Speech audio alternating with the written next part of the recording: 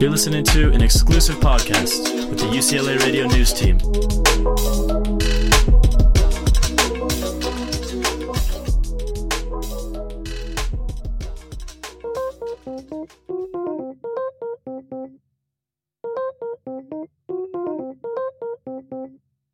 Hello, everyone. Welcome to UCLA Radio News Hour at 4 p.m. My name is Sophia Donskoy, and I am here in the booth with a couple of special guests today. You guys want to introduce yourselves?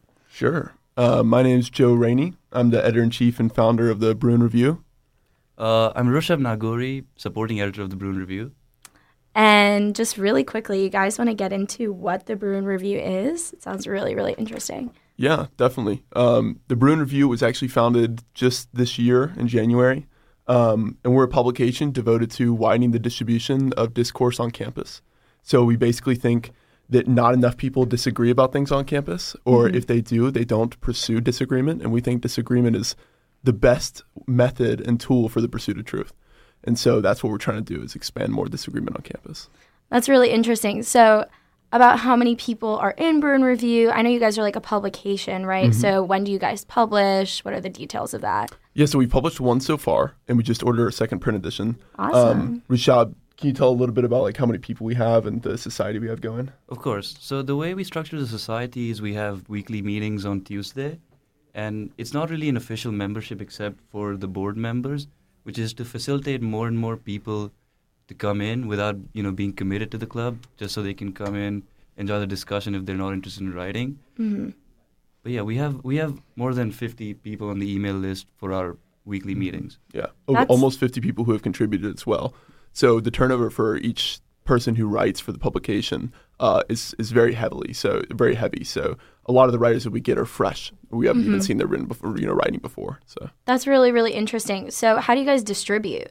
So we actually distribute by hand. Wow. Last time we printed was week 1 of this quarter, and we went out on campus. We went near MS and on Bruin Walk and distributed over 1,400 copies. Wow. Yep, and actually under 4 hours. That's crazy. Yeah, So, a lot of people wanted them. Went out quick, right? And it's a Yes. free publication, I'm assuming. It is. That's very important. How do you guys get funding for that? Are you school funded? Are you guys independent? So we are independent. That's we get funding awesome. from an organization called Collegiate Network. But a lot of our revenues are starting to come from subscriptions. Wow. So we get people who are in UCLA or just outside of UCLA and are curious about the Bruin Review, and they pay $50 a year, and they essentially get each one of our print editions mailed directly to them. We also take donations. If any of the listeners are actually wanting to support us online, you can go to our webpage, bruinreview.com, and go to the donate page. But that's our main source of revenue right now. Wow, that's really awesome that you guys are already, you're such a fresh and new publication, and you guys have a lot of support, it seems like, which is really, really important. Definitely. So really quickly, I wanted to plug our own donation campaign. Oh, yeah. Us here, we here at UCLA Radio are also completely independent, completely student-run, completely pretty much student-funded. We don't get any funding from the school, which is why I'm able to have you guys on, because we're not regulated. We're not on radio airwaves, So nice. It's a great, it's a great privilege to be a part of UCLA Radio, and definitely has made a huge impact on my experience here at UCLA so far. So if anyone is willing or interested in donating to either of our organizations, go for it. You said your website is bruinreview.com, right? That's it. Yeah. And right now we are in the month of our pledge drive, which is May, and you can donate at spark.ucla.edu/UCLA Radio. You can get a tax deduction for donating to us because we're 501c3. If you donate more than $20 or more, you get some merch and just lots of cool stuff. And you, of course, get to support this wonderful independent news source that has been just thriving this past year. So I'm really lucky to have you guys. I think it's super interesting what you're doing. Let's see. So what kind of issues do you usually talk about in Bruin Review? Oh my gosh, there's such a wide distribution, which is great because that's part of our thesis, is the distribution of the discourse we have. Yeah. But I mean, it ranges from anything from innovation to the morality of monopolies to free speech and fake news and gosh, what else have we talked about, Rishab? Yeah, most meetings we switch very rapidly between very different topics, literally from philosophy to Tinder. Yeah. That's funny. Yeah. That's so funny. Yeah, it switches around a lot, but we try to keep topics usually to social discourse, political discourse, philosophy, and innovation. Yeah, no, that's super cool. I definitely support. So what days do you guys meet exactly for the listeners who might want to? Yeah, so we have an open discussion every Tuesday at 7 p.m. in Boulter, 4413. Cool. So if you're able to navigate through Boulter and find your way through, you'll find us in 4413. And we literally sit there. Each week is a new moderator. So someone who typically comes a lot during the weeks, it's a new person each week, and they come with 3 topics that they want to talk about. Last week, I believe Praveen, who's actually the contact how we met Sophia. Yes. He came with 3 topics. What were they? Brexit? Should media be centralized? And one was how valuable is data? Will it be the new oil? Yeah, that was it. That was actually him and I had a conversation about that. Yeah, love Praveen. He's such a super cool kid. Yeah. And I'm glad he put me in contact with you guys and your organization, because I think what you guys are doing is really important. A lot of the times with media organizations here at UCLA, you tend to get like a very biased view. You know, we're a pretty liberal school. Sure. That's the perception, right? We've got a lot of activism going on here, which is great, I think, but it all tends to be towards one side, right? Yes, and it's really interesting that you guys have this organization to me, because I'm a public affairs major, and during my last class, actually, Luca over there was in the class with me, PA 20, and him and I stood on completely different sides of this issue. Nice. We were talking about polarization in the U.S., right? Okay. How people are just becoming increasingly polarized, how policy is becoming increasingly polarized, and I personally don't think that's a good thing. I don't know about you guys, but a lot of people, I think especially a lot of people from California, think that that's a good thing, because people are very set in their views. You know, they have a lot of great solutions, and I completely see that side. But I just think that's where I stand. However, yeah, like I said, with this like polarizing climate, and most people here all the way to the left, it really is important to sort of find not only common ground, but be able to like discuss multiple sides of one issue. I think that's part of being like a learned person, you know, being able to understand and not be so set in your ways all the time. So I'm really excited and really interested in speaking with both of you. Thank you. Yeah. It's very interesting that you bring up the discussion you had with your friend where you were on complete opposite sides. Yeah. Because that's what we're trying to promote. More and more people align with other people who share political or socio-political opinions that match with their own. And that eventually means an echo chamber where they're never opposed in their views, and they're never asked to justify their opinion. You know, most debates end up in heated arguments, not debate about the issue itself, and that's what we're trying to change here. Yeah, I think that term you used, echo chamber, is actually a really, really important term. Do you guys want to like define what that means to you? Because I know that that's really important. Hell yeah, I'd actually also like to make a distinction really quick. I think there's a difference between what y'all were talking about and how y'all were disagreeing. Yeah. So a lot of people might say that because you were disagreeing, y'all were polarized on the issue. Yeah. I don't think that's not necessarily true. For sure. Because polarization typically arises when things are stagnated, right? Yes. When those two disagreements completely stand where they are for an extended period, right? No one remains open-minded. Exactly. It's just kind of like sticking there. Yeah. And that's where, you know, the echo chamber comes in, where people essentially, you know, on the right or on the left or on any different distribution of opinions, when they're sticking in on their side and they only listen to that stuff on that side. Right. And that's what we're trying to break out of, right? That's the echo chamber that happens everywhere, and especially online, especially through social media. I actually don't think that the disparate opinions between the polarization that's happening is a bad thing. I think that's probably a good thing. Yes, right. But the sticking there, the stagnating in your own peaks, that's not good. Especially that, and when it comes to policy, you know, in the U.S., having this polarization, things aren't going to get done, right? Unless we have like majority on both the House and the Senate. Anyway, enough politics, right? So today we're going to be talking about fake news, but before we get into that, and it's interesting we talk about echo chambers because that's like a really, really big, important part of fake news and, you know, news media. Before we get into that, we're going to take a quick music break. And before we do that, if you guys want to plug your social media, your contact info, feel free to do so. Yeah. Okay, so I deleted all my social media. Oh my God, me too. That's so funny. So I kept Twitter, though. kept I Twitter. I keep Twitter and Facebook. Facebook because I call my mom on course. Facebook. Shout out, Mom. Right.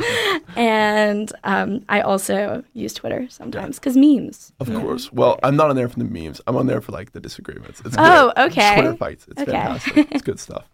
All right, so But yeah, we for our Bruin Review social Yeah. media, we're at Bruin Review on basically everything: Twitter, Instagram, and Facebook. So find us, like us, follow us. Yeah. And we also have the Bruin Review memes page. We do. oh, which really? in less than a month, we went from 0 to 12, over 1,200 followers. Wow, I love And that. frankly, it's got some damn good memes. Oh Yeah. my Sounds God! awesome. Can UCLA Radio News repost some of your guys' hell memes? Please do. Well, we promise to give you full credit. Luca over there, who I keep mentioning, is also our social media manager for Hey. UCLA Radio News. Yeah, Nice. now he's the treasurer of UCLA Radio. Oh, fancy. I know. Wow. So he controls all the money. So Very we'll nice. be getting the person some who more controls the funding. meme at Bruin Review is called the King of Memes.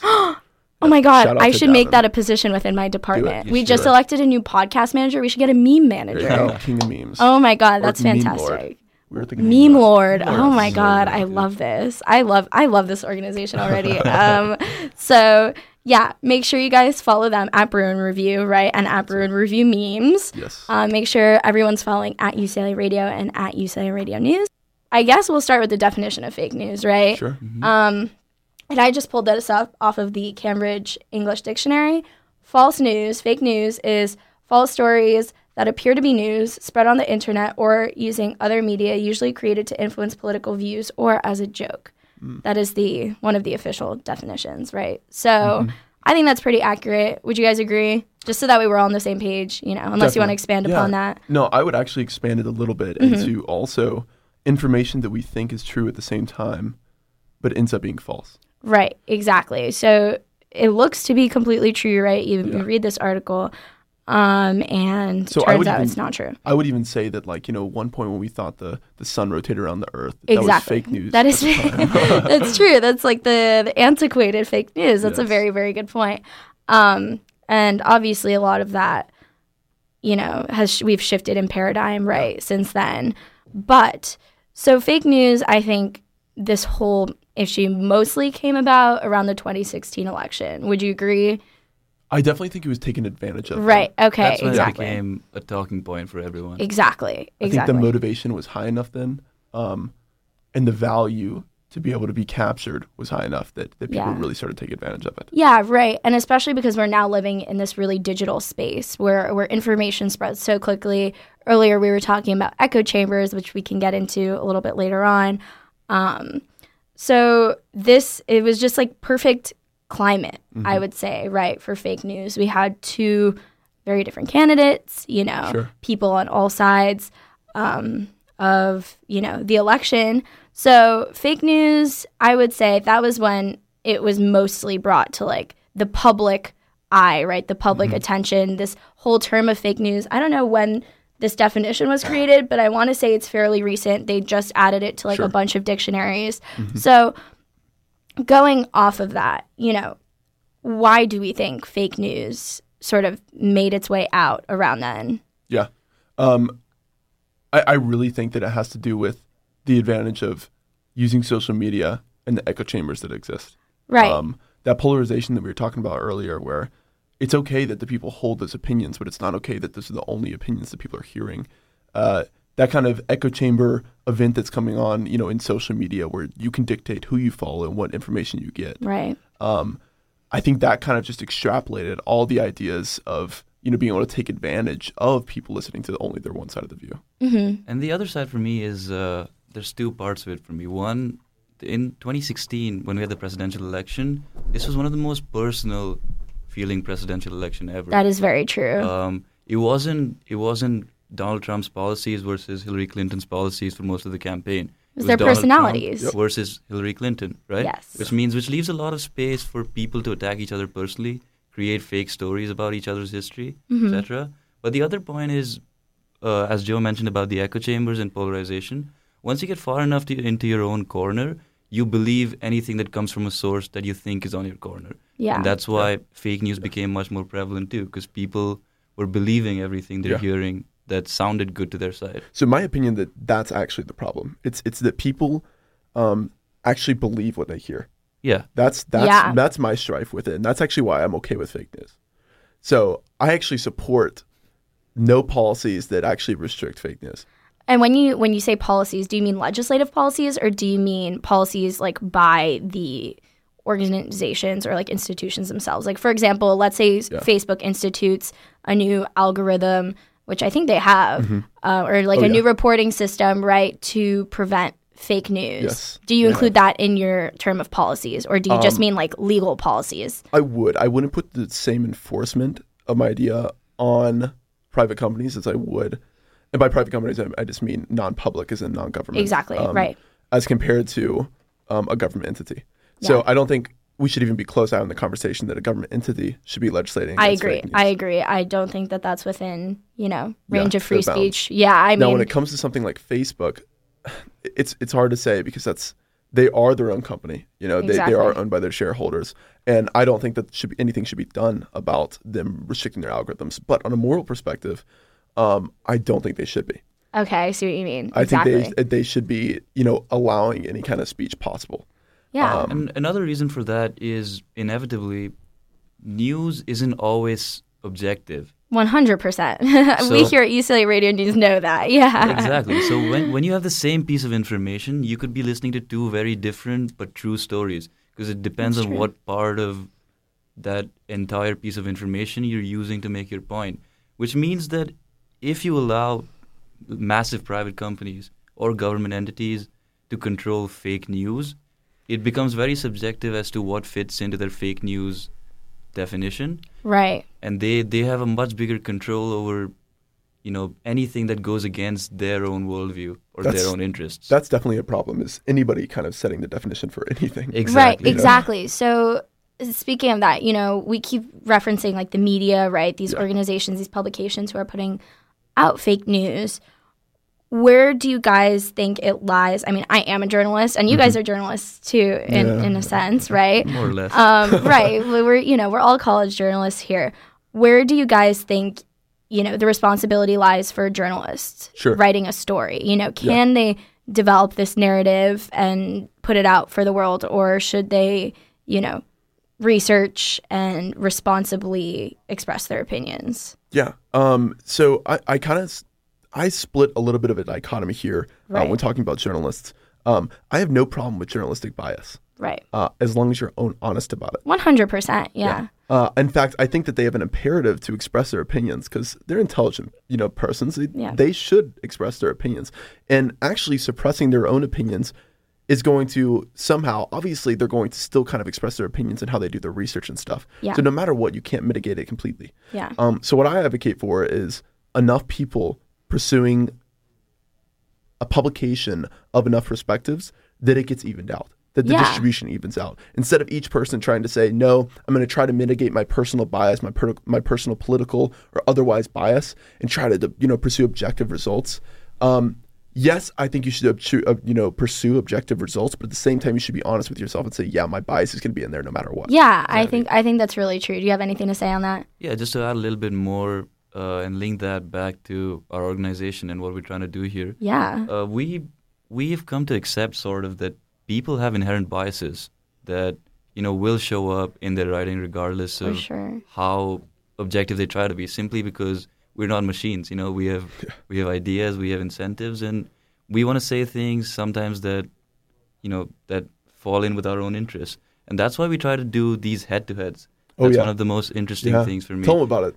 Yeah, so the way we do it is if there's someone who stands very far on one side for one topic, we find someone who falls on the opposite side. Yeah. And then we have them both write pieces for their own argument and publish both side by side in our print edition, which means, you can, for very subjective issues, you can define fake news or try to be objective. All you can do is try to present both sides fairly. That's what we're trying to do. Yeah, and literally our last print edition, we actually I tend to be very pro-capitalist. And so I wrote the capitalist section of a socialism versus capitalism head-to-head. And what we did was, me and Isaiah, the other author, sat down for almost 2 hours, and we came up with two questions that we were going to ask ourselves. He came up with a question that attacked capitalism and it's, where it was most sensitive. And I did the same for socialism. Yeah. We both answered each other's questions. Oh, that's and so we're actually interesting. printing this, in the next print edition, which is coming out late next week. So be on That's the really lookout. cool. Yeah. I'm gonna grab a copy. You guys got to save me one Absolutely. at least. I'll make I'm sure to really drop excited. one Thank you. Yeah, we'll take them over here. Oh yeah. But yeah, so I think it's really important, especially like I said, whether or not you guys view yourselves as journalists, but as writers, Sure. for the least, this open discourse is super important. And I feel like what you guys are doing is actually pretty important in terms of like the sphere of fake news, because the fact that you are able to get journalists to work together from either side, Yeah. to sit down and work together for 2 hours on something with someone who you completely disagree with is just really interesting. And I hope that, maybe in the future, when maybe these people that you're working with do become journalists, that they have that sort of same holistic perspective, right? That same diverse perspective. That's Definitely. something that we're working to bring in here at UCLA Radio News. Yeah. And I think that's really important. So it's really great that you guys are doing that. That being said, a lot of publications don't do that, right? We have a lot of super right-wing publications, super left-wing publications. I would say nowadays, like, you can find a moderate news source or an unbiased news source. I don't know, for example, like AP, where you just get the dry press release and then you go ahead and you write your story in your perspective based off of that press release.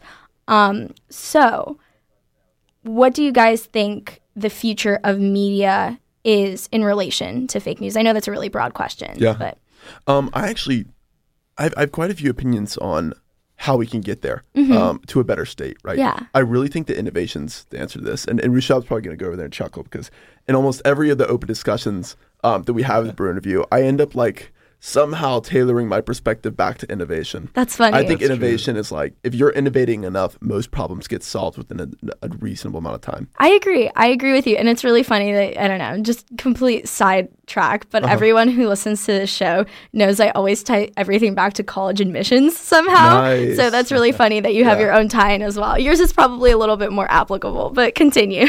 So I definitely think that we can get to a state by incentivizing people to disagree. I really think that's possible. I don't know how right now. Obviously, if I knew how, I would be trying to pursue it. And I guess we're I think trying you our own are. method right now. Yeah, we Yeah, are. I think you are. For sure. But I definitely think that if we were to incentivize disagreement, because right now online, what we're incentivizing is, this very ostensible, and it's kind of this facade of encouraging others, right? And I'm okay with that. That's great. Like posts, whatever, retweet them, whatever. That's totally fine. Yeah. That's great. And it's actually probably a good thing. But I think a superfluous amount of that can create these echo chambers. Yeah. Now, what we're lacking is an incentive to disagree, right? We have no function for dislike. You can do that through like shit posting and retweeting something and actually like throwing ad hominems, but that's not the right way. That's just arbitrarily offending someone for no gain in the discourse. You know, but if you were able to be incentivized actually, retweeting or sharing something and having to put your own perspective and back it up, then I think it would create a wonderful solution. For the disagreement. I actually completely agree with you. Do you have anything to say on that? Yeah. Another thing for me is just for student organizations to step up and encourage disagreement, because very often people think that more or less their political worldview defines them in a certain sense, and that creates That's a true. divide between people that you cannot really come back from. You can't build bridges across two people who think their identity is defined by politics when they stand on completely different ends of the spectrum. So we have to decouple our identity with our political opinions and allow people to disagree and debate political opinions without feeling that it's their personal life at stake. I think that's a lot of the reason. I wrote a satire in this next print edition that's coming out. Yeah. And I poked I love fun. that I poked fun of Gen Z, like our generation, Right, right? yeah. And I was basically making the point that we get offended too easily, and I think True. that brings it in a little bit that we're very attached with what we think. Yeah. I heard this term called Doxasticism from Taleb. Nassim Taleb, you've read Yeah. Taleb. He's a philosopher that talks about risk, and Yeah. Doxasticism. He's a traitor. He is a traitor, bro. Yeah. He's a Yeah. traitor. He's a pseudo-philosopher, yeah. Yes, he is. I love the guy. Yeah. And his writing is arrogant as all get out, but I love it for Yeah, that. Because he's okay. doxastic, right? So he knows what he believes, and he stands by it, and he holds firmly to it. But at the same time, if the instant that he sees something's better, he will let go what he holds, and he'll go after it. What I like to say that it's you hold on to your opinions strongly while you do not see something better. And a lot of people, what they do right now is they're not looking for something better. they're still just holding on to theirs. Yeah. And my argument, and this is what I wrote in the thesis of the Bruin Review in our first print edition, was that there's always going to be something better. Of course.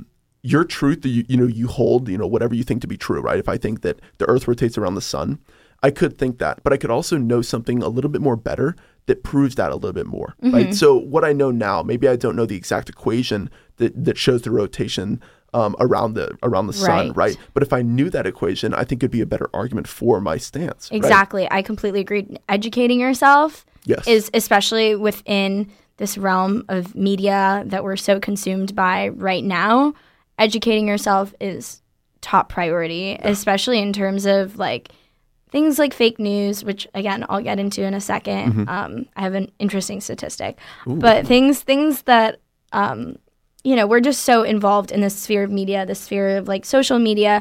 We get our information very differently than most people do nowadays, and people are really lacking in research skills. Is what a lot of studies have found. Is people our age are lacking in being able to understand whether or not a source is reputable, being able to differentiate the biases or the opinions of others in their writing. And, I think, like you said, it's really important to acknowledge your bias when you're talking or when you're writing a piece or editing something. You have to tell people what side you're on if you do take a really strong position. And I want to go back to what you guys are saying about people really taking in their political identities as their personal identities. I completely agree, especially coming to a school like UCLA. You see everyone, and it's just like this automatic brand. And like I can look at a person most of the time and be like, okay, I know which side you stand on. But the background of that is like, are these people really educated? On what they're thinking. Oh, my phone just fell. It's fine. Anyway, point being, Democratic or Republican is not a personality trait. Like, I really want to put that out there. Absolutely. I'm from Florida. And nice. I'm from Georgia. Oh, that's interesting. Yeah. I'm from India, so I can. Oh, wow. No, okay, so we're got all. Some geographical but this is here. exactly. I love that. But what's really interesting is that coming from out of state, I come here and, like I said, everything is super left, and I'm from a place where that's not necessarily the case, and it's really funny because back home, I was considered like liberal. Here, I don't really know what I'm considered anymore. You're in this sphere of just constant political discourse, which is great. We're in a university environment, like I said, all educating ourselves, and I think that's really important. But you really do need to dive deeper into it and understand, like, just in general, like people's backgrounds. A lot of the people here just grew up in a place that didn't have that sort of.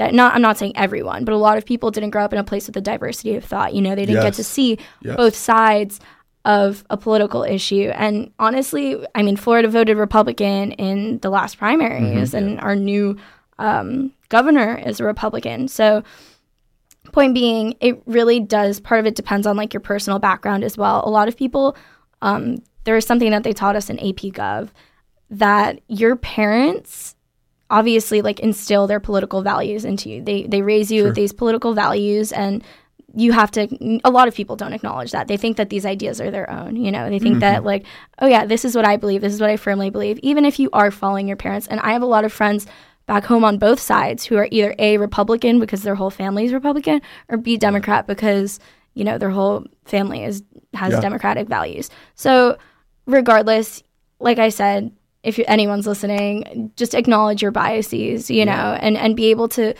justify and back up everything you have to say with like some sort of research, because it sounds really ignorant when people are just talking and they're like, oh, X leads to Y, with no Z, no background knowledge whatsoever. Yeah. And I think it can be a little bit of a blanket statement to say acknowledge your biases, because I don't think a lot of people actually know how. And a lot of people aren't even aware that they have biases. Exactly. I think a lot of people, when they hear that, they think, oh, I have to acknowledge in some respect that I'm wrong about something. And it's not that That's not when true you at all. say I'm biased about this, it's not that you're wrong about that. Of It's course. that you could be wrong. Yeah. It's holding that idea in your head. Oh yeah, there always could be something a little bit better. There also could be something a lot better, that I'm totally miscalculating. Yeah. Yeah. There could be something worse too, but yes. Oh yeah. And I think the funny irony here is that increasingly people, as we talked about before, people are linking their personal identity more and more to their political identity. Yeah.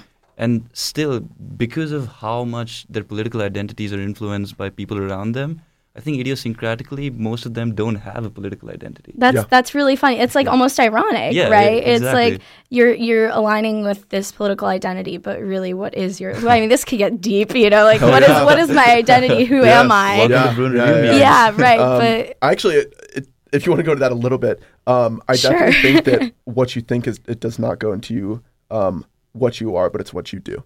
That's true. Oh, I completely agree. That is, oh my God, I always talk about that on this show. A lot of it, a lot of things I talk about are like, no matter what you believe, like, there is always an outlet for you to get involved, right? No matter, we were talking about like corruption in my class with Praveen, actually. We were taught, which is how I connected with him over this in the first place. We were talking about corruption in the government and how a lot of like people don't know where their taxpayer money is going. And I was just saying, if you really care that much about certain things, why don't you go and get involved in it? Yes. We had a student in our class who worked with his school district and was volunteering with his school district. And if you have the time, which I would say a lot of college students might not, but you can make time for things that you're passionate about. You can make this a project of yours.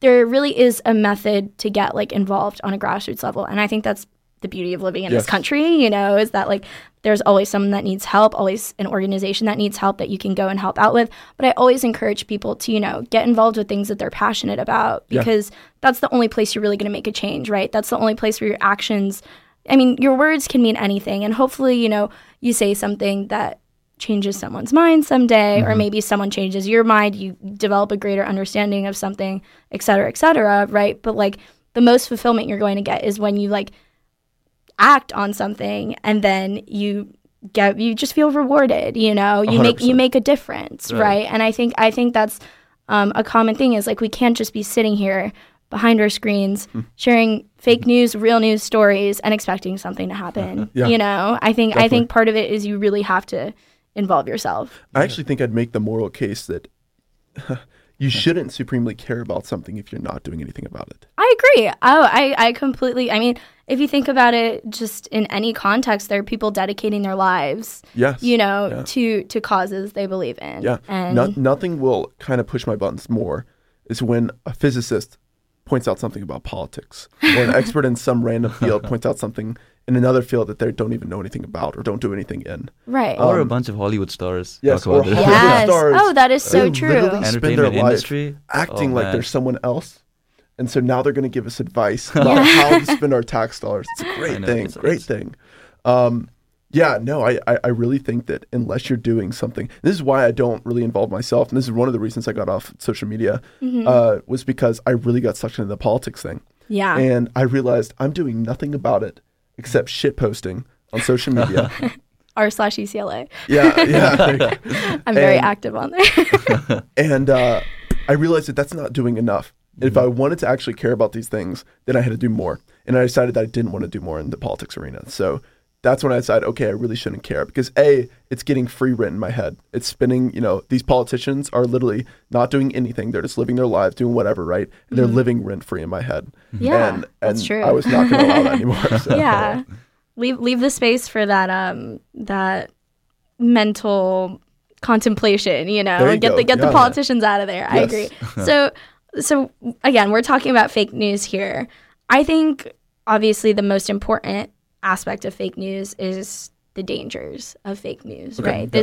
This can be pretty dangerous. The statistic I have is that according to NPR, 25% of voting age adults visited a fake news website supporting either Trump or Clinton a week before the election. Sure.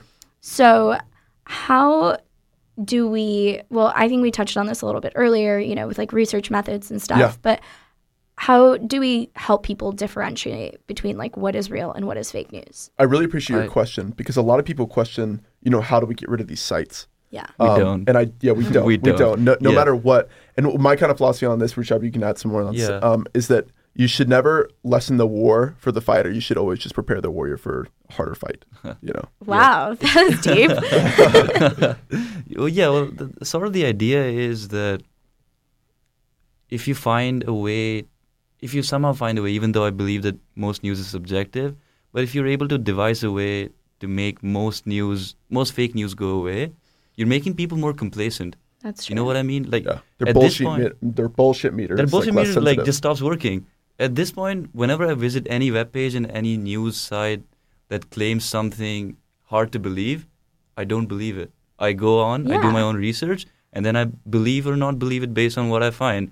But if you convince people that everything you read on the internet is going to be true, that creates the danger of people believing anything. You know, I think like a healthy level of skepticism is the base for any intelligent society. I agree. And especially in journalism, I think a high level of skepticism is super important. And I think if you take it back to UCLA where we are right now, I think it's great that we have like a really holistic approach to education, you know, like a more liberal arts approach to education. I really appreciate that in the sense that, like, for example, people are going to be taught the skills of research no matter what they study, right? Well, that's here at an institution like UCLA. I'm not saying all schools are like this. But I think what you're saying really reminds me of the scientific method, right? Yes. Like you really have to go super thorough, super research into everything, have a question, like a specific question that you're trying to answer, and either prove yourself right or prove yourself wrong, but you need to do the research. So I think that that's super duper important. And yeah, I think essentially I do agree with both of you in that limiting fake news is going to be really difficult anyway. As an organization, like, how are you going to sit there and differentiate between what's right and wrong? Because there are so many smaller independent publications, you know, even here in UCLA Radio, we have our blog. If someone posts something on the blog and, I don't know, Facebook might filter it out in its algorithm of like what's real and what's not real, then that's another person's voice being canceled. And that's just like another repercussion of doing something like regulating fake news. But also, like you said, the bullshit meter kind of, that's a really interesting point. Like, people are going to lose what they're able to determine as real and fake. However, I do think that, you know, a lot of people don't have that to begin with, unfortunately. Right. Yeah. Just from what I saw during the 2016 election, I, again, saw people on both sides because I was back home at that time. And I would say there was a definitely much more diverse range of thought online, but I would see for a lot of like parents, you know, grandparents reposting certain things, and they don't necessarily, I think that amongst people my age, and maybe I'm in like a biased sample, but amongst people my age, we're pretty quick to determine, you know, what's real and what's not real. Yeah. I think mostly people who aren't like super experienced with social media or like how things work online, they sort of just read the headline and they share it. So do you guys think that there's any way to encourage people to like actually sit down and do the research? Well, I don't see a way unless people are motivated to find a way, which is sort of That's a circular so true. definition. But if you're Are not, you? That's the question. but if you're not really motivated in the pursuit of truth, no one can motivate you to spend extra time and verify if what you're reading is true. Because, you know, coming back to Taleb, the writer he was mentioning before, there's this psychological phenomenon I'm sure most of you have heard of called confirmation bias. Of course. Yeah. Where, you know, you look for facts and statistics that support your argument, right? And, you know, try to ignore Versus everything via else. negativa.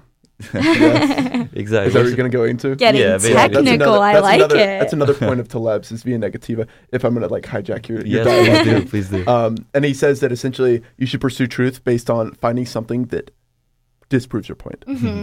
And finding what doesn't work. So, for example, the specific examples that he used is through experimentation.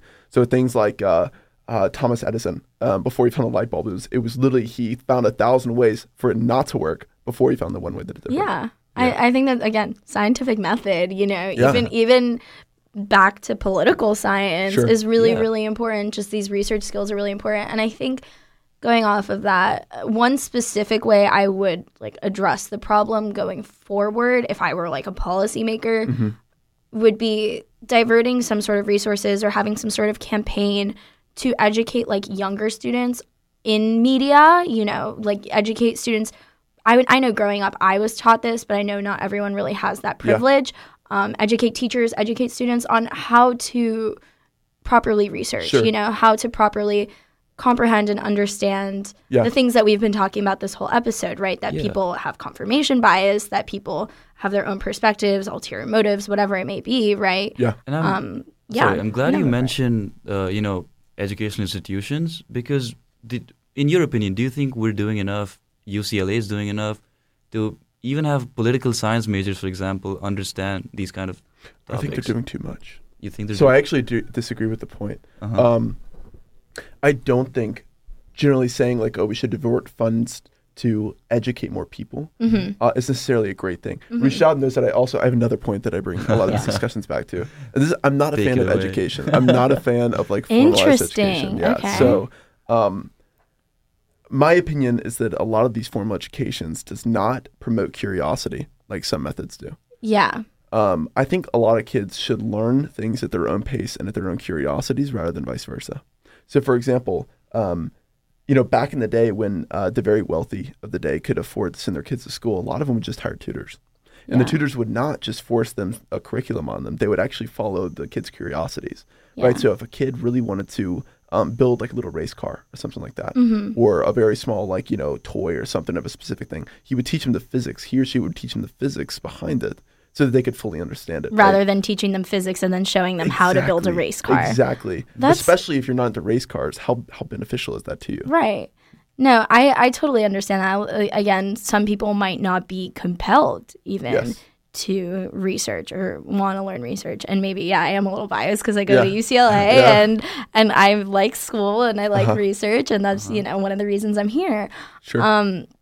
But yeah, I think that it could be, it definitely could be a balance. I would say that that's not the only thing that we can or should do, right? Yeah. But I think another big thing, which we have been doing this whole episode, is acknowledging the problem, right? Yeah. No one's sitting here and saying fake news isn't real. Yeah, yeah, of like course. everything you read online is true. Like I'm glad that Wait, we that's don't not true? believe that. I'm glad that we don't believe that. However, there are people in this world who truly believe that. Like, Yeah, I mean, sure. sorry, Mom, if you're listening, but my mom Oh. sometimes will send me things. I'm like, Mom, like this ain't it, Uh-huh. know? I think that's probably all of our parents. Yeah, absolutely. and I think that we, as a society, really general, Yeah. scope, but we as a society just need to first acknowledge the problem, right? And then focus on addressing it. That's one of the reasons I think education might not be the best manner for it, is because people of the older generation especially do tend to be okay with, they came from a generation where a lot of the information they heard, some of the most important information they heard from their parents. It was very trustworthy information, They could probably trust that information. So when they were given the internet, it was kind of a thing of, okay, maybe it is truthful because it's given to me, right? And promoting that cynicism that's maybe necessary for interacting with the internet is not there. Yeah, and so for education sure. is going to be going to a lot of the younger people, but maybe not the older people Yeah, and the other Yeah. side, who are actually doing all the voting. Yeah. the other side of why so many people believe everything they read online is also, until the internet, media was not decentralized in the way it is, which means you would have to have a lot of funding, a lot of, for lack of a better word, reliability, Sure. for you to publish something, and everyone read that story. But at this point, I can create a Facebook page, get a few followers, and post something that could be completely baseless, and people might still believe it because it comes on their same feed, right Yeah. below the CNN piece is my piece. Mm-hmm. You know what I mean? You're a freeloader off the cloud. Exactly. Yeah, that's Yeah, true. cloud would have been People, better. Yeah. people are always freeloading off of our cloud here at UCLA Radio News. We're familiar At with the the Brain problem. Review. No. This is a symbiosis. We actually have a chat, which is really funny. I think so you know how we've been talking about like the older generation, not really like always fully comprehending Sure. fake news, in just people in general, right? We have a parent who says, "What? You mean fake news isn't real?" A parent. So someone's mocking us. Someone's very smart parent is mocking us here. But we appreciate that cynicism, right? Yes, Like, yes. if only there were more people like this. And we have had a very productive, I would say, conversation Yeah. on, I hope this is how they always are, a They really are. productive conversation on fake news and like the implications of that and possible, solutions Sure. that we can have regarding fake news and just like what it is. I think the general consensus, right, was awareness. Yes. That we have to be Yeah. aware of, what's going on, the sphere that we're living in. Yeah. Really quickly, I'm like kind of interested in your social media cleanse because I did it for a different reason. So you Okay. said you did it to like escape the political side of things. Yeah, not Instagram. Instagram I just did because I thought it was like a back scratching competition of Vanity narcissism. Fair. Yeah, I agree. That's why I got off Instagram. I really despise Instagram. And some people on Twitter are trying to turn Twitter into Instagram, and it hurts my soul. No, Yes, I don't it's a like bunch of that. junk. Don't post photos on Twitter. Don't. Yeah, Or- unless okay, it's statistic. That or Facebook. I hate when people Oh are my. like, my freshman year, and then they post Oh like all their God. Oh pictures. I'm like, God. put It's that like away. it's like a catalog. Yeah. Do they realize it's only their mom who's actually going through all that? Right, I honestly- exactly. I honestly hate people who post anything on Facebook now because photos are no-goes. And Events are the only thing they use. That- that's events are true. useful. That's really true. Political opinions, please don't post on Facebook. no. Come to meeting. Got We it. can talk No, about that- it. I think That's if you're really like funny. millennial or older, Facebook is the place for political opinions. But other than that, like all Right. of us, I mean, obviously we're using different mediums. So, Right. but yeah, for me, Facebook, I technically still have Facebook, but that's just because I'm one of the owners of the Bruin Review and I can't delete it. Right. So other than that, though, I don't use it. The only thing I use now is Twitter. And Twitter is Yeah. basically just because, so I don't want to go to journalism. I want to go into software engineering. Cool. And a lot of VCs and stuff are on Twitter. And they just give great advice for companies and for startups and for tech in general. And that's the only reason I'm on there. Yeah, that's really interesting. I did it more so, like you said, for like the narcissism aspect Yeah. of it. But like, I think in general, to bring it back to the whole fake news conversation, people on social media think that they're always right. Like they think that Yes. everything they do is perfect. They try to put out like this perfect life. They think that, you know, like their social media activism, which while it could be beneficial in some ways, it really is not like that beneficial. Social Yeah. media should be a tool, you know, I Yeah. think. Whether or not you want it to be a platform, that's a different story. You know, something like the Bruin Review or UCLA Radio News is a platform. And maybe if you're going through those accounts, like that could be your platform. But in terms of like your personal account, I agree that people tend to be really, really narcissistic on social media. And I think it's toxic for people our age, especially people who are trying to be productive, you know, like Oh, hell yeah. you sit Oh there, my you God, sit there yeah. and you're just scrolling and scrolling, right? And you don't even care about any of it, you know? It really is crazy how things are changing, how things like fake news are becoming much more popular than they would have been, right? Like, I don't know, 10, 20 years ago. Oh, yeah. But yeah, Oh, sorry. Yeah, No, I just go feel for like it. Facebook can never really be a platform for real discussion because of the way it's structured, sort of. Yeah. You can post anything without any oversight. Mm-hmm. You know, you're posting whatever you think, and people might take it for face value and take it to be facts, which is the biggest problem. Second, if it's your post, you can delete comments on your post. You're not even exactly. I was facilitating just thinking that. disagreement. Yeah. You can just, if someone says something that is particularly hurtful to your argument, you delete it. It's gone. So what are your guys' opinions on Reddit? I'm curious. Oh, I actually love Reddit. I love Reddit too. Yeah. I enjoy it. I don't spend enough time on it. Yeah. Yeah. I wish I didn't spend enough time on it. I definitely think it's a good thing for sure. And actually, I think some of the most genuine advice can come from Reddit. I agree. Online. And yeah, no, I totally agree with you. And I think honestly, like, especially if you compare Reddit to other like online forums, Sure. like, I don't know if 4chan is still a thing, but It is. okay. But it's a little bit overridden by some exactly. Yes. Exactly. eccentric persons. Exactly. So, point being, I think phrase. Reddit has done a great job of like facilitating important discourse, you know, and they've done a great job with moderators who are real people. They've done a great job with like, their posting rules and stuff like that. And I think that there's a lot to say about an organization that still encourages and promotes free speech, right? That doesn't encourage or promote like hate speech or things that are going to be harmful to society. Sure. Right. I'm not even sure if you can find fake news on Reddit, but even if there were to be fake news on Reddit, someone would fully research that, Right. leave a comment, downvote, and get on with their day. This might be Yeah. a conversation for another day, but they are starting to limit speech based on being offensive. And it's not having to do with interesting. like the basic, the most common definition Factuality. of hate speech. Yeah. They're also doing it based on a little bit on taste. Right. Ah. What I was going to mention is P. what I was going to mention is it's interesting that you brought up Reddit because it circles back to how I believe we can solve this problem at all. So it has to be privately. I don't think public policy is going to do the work. I agree. Just because of bureaucracy.